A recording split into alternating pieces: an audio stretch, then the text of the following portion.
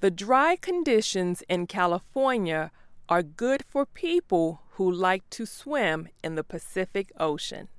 Because of the drought, there is less water runoff from cities into the ocean. As a result, the ocean water is cleaner. But pollution remains a problem in other areas, including popular beaches. Angelo Bellomo works for the Los Angeles County Department of Public Health.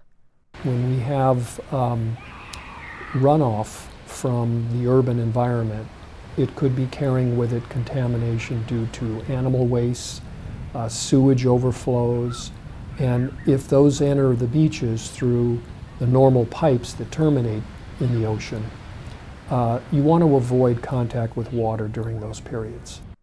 He adds that people could become infected with a number of diseases from swimming in polluted ocean water.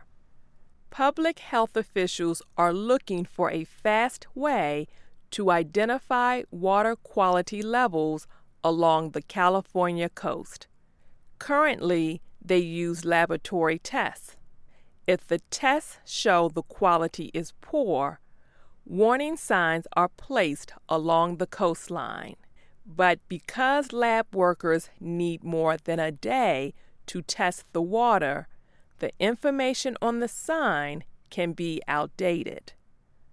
Leslie Griffin works for an environmental group called Heal the Bay. She says the current warning system is not very helpful. Right now, it takes 18 to 24 hours to get those water quality results, but we think that that's, a little ridiculous because we want people to know the day of when they're going in the water whether or not they could be getting sick. Until lab tests can be completed faster, researchers in California are using what they call a predictive modeling system. The system makes an educated guess about water quality. Heal the Bay says the system can make a prediction about water quality in as little as 15 minutes. Researchers use computers to gather information about the environment. The data includes wind speed and direction, information about ocean waves, and recent bacterial contamination. Because each beach is different, computer models are created for each one. The researchers then use the data to predict the possible quality of the water that day. The process is called nowcasting. Angelo Bellomo says the predictive modeling system looks promising.